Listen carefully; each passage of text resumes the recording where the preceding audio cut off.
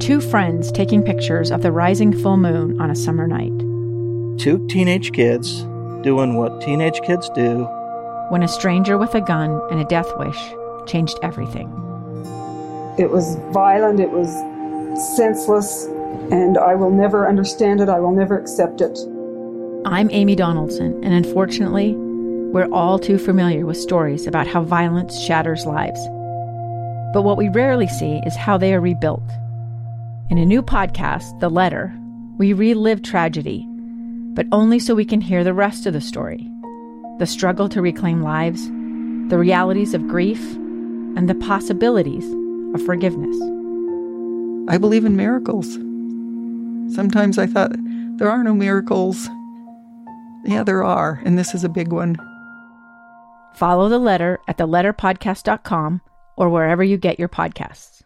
Welcome back to Live Mike. I'm Lee Lonsberry. It's just after 2 o'clock, meaning that it is time to return to this recurring segment here on this program, the top 2 stories at 2. The top 2 stories that I predict you might this very evening when you find yourself sitting around the kitchen table with your family, chowing down on some Friday evening dinner.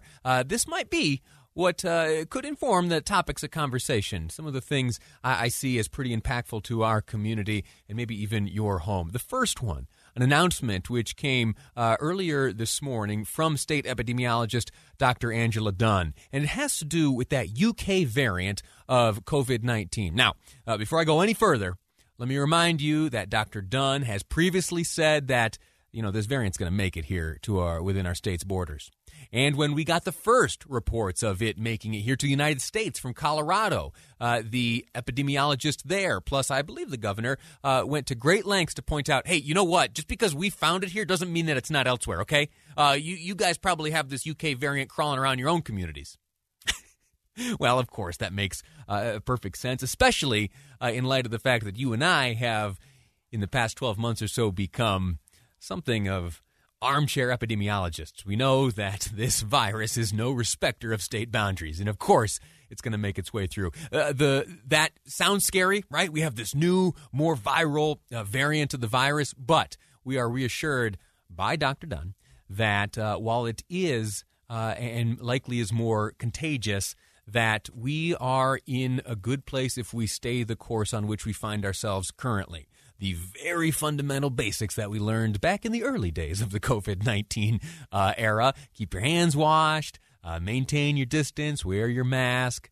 We just need to ride this out, get this vaccine distributed, and we'll be okay. Last point I'll make on this one, the vaccine, the smart folks who wear lab coats for a living tell us that the vaccine we have, both Pfizer and Moderna, is effective against this UK variant. That's top story number 1. The second is one we have yet to discuss here on the program today, and that's because it only became public moments ago.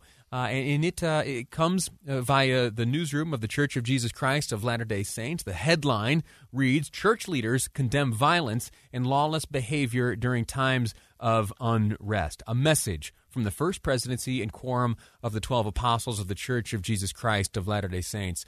Joining me to walk through the details of this message and what it means to the community and the country, KSL News Radio's Boyd Matheson of Inside Sources, also, while wearing another hat, operates as the opinion editor of the Deseret News. Boyd, sir, welcome to the program. How are you? Great to be with you, Lee. What are we hearing from the First Presidency of the Church? So this is a very specific statement. Obviously, great concern by senior leaders of the church as we look at the current situation, political unrest, things that have taken place, not just here in the United States, but around the world. So very much a global message as well as a message to the citizens of the country. And it begins by saying principles of government that allow God's children to maintain human dignity and freedom belong to all mankind.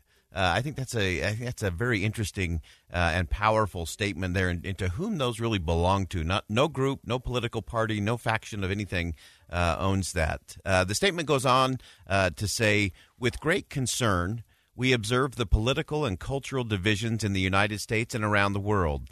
We condemn violence and lawless behavior, including the recent violence in Washington, D.C., and any suggestions of further violence.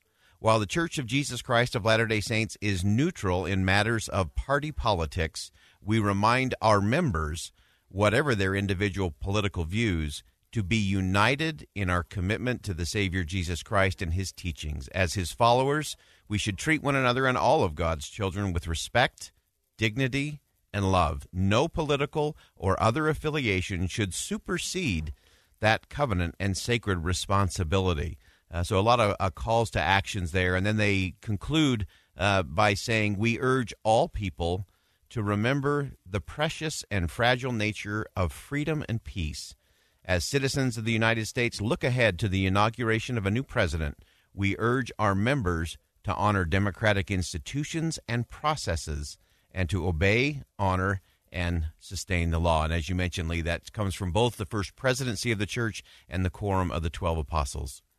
Statements like this, messages like this, in response to events in our community, they don't come every day. Yeah. And you know, I have a little bit of a behind-the-scenes sense of how things works. It takes a great deal to assemble this body and to communicate in this fashion so directly. What sets this era apart, this chapter of history apart, thus necessitating and qualifying for appropriate time to share a message like this? Yeah, I think it is a time. I think it is a call from these 15 world religious leaders to weigh in on the unrest and recognizing that nobody owns those things. That freedom, that liberty is all dependent on our ability to come together. So it's kind of an interesting thing in terms of civility. It's also a call to diversity and respecting and valuing the differences that we have. I think that's an important thing. Imagine that discussion in our nation's capital or other capital cities around the world. And then also this call for unity. And I also love the fact that the church, of course, is always very specific in terms of nonpartisan, that they don't play in party politics. And they really play to this idea that oneness is not sameness. That it's as we value our diversity, that's the unity. When you talk about out of many one, it is valuing the diversity. So I love the fact that this says, yeah, we are all different, and regardless of whatever your political views are, we have to be one if we're going to stand as a nation, but also in societies, in our communities. And whether that's a community here in Salt Lake City or that's a community somewhere around the world, those same principles apply. One of the common traits that I have observed as messages like this have been communicated, publicized by leaders of the Church of Jesus Christ is that depending on your position, depending on your station in life, depending on your intentions for the weekend, you can apply this to your own circumstance in a different way. I know that many people may be listening to this right now and saying, hey, we're not members of the church. Why? What does this message have to do with us? Well, if you pay close attention to specifically the second part of the message that you just shared, coming from, again, the first presidency and the quorum of the 12 apostles of the church, it is an urging to all people to remember that the nature of freedom and peace is precious and fragile. That is something that, first off, I believe, absent any of my faith-based beliefs, it is a real thing. And what is it that maintains the freedom and peace? It is, at least in my humble opinion, and it seems to be the view of the first presidency here, that honoring the processes, the institutions, obeying, honor, and sustaining the law is something that aids us in maintaining and respecting and protecting both freedom and peace as it is fragile in nature. And that is something that regardless of where, report to worship on Saturday or Sunday or whatever day of the week you choose to worship, if you do it all, that remains true. That's right. This was really a call to the world as much as it was a call to the members of the Church of Jesus Christ. And I think back, I was in Detroit back in 2019 when President Russell M. Nelson spoke at the NAACP annual convention. And he finished with something that I kind of hear echoes of in this statement today. He challenged everyone, regardless of their faith or faith tradition. He said that it's a time for us to be arm in arm and shoulder to shoulder. May we strive to lift our brothers and sisters everywhere in every way we can. And then he finished with this: the world will never be the same.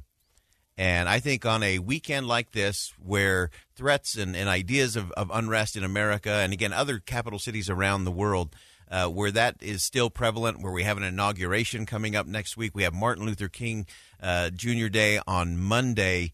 Can you imagine if everyone just followed this simple declaration from these 15 world religious leaders? I think President Nelson would be right in saying that the world would never be the same. 100%. Boyd Matheson, thank you so much for chatting with me about this important message shared by the Church of Jesus Christ of Latter-day Saints regarding respect, regarding freedom, regarding peace, and regarding sustaining the law. We're going to take a quick break. When we return, we're going to continue our ongoing series, Eye on the Hill 2021, where you and I have an opportunity to chit-chat with some of the new lawmakers on Utah's Capitol Hill. Quick break. When we return, Doug Welton to share what he's up to this legislative session ahead on Live Mike. I'm Lee Lonsberry, and this is KSL News Radio. 2 years ago, Americans watched in horror as a crisis unfolded at the Kabul airport.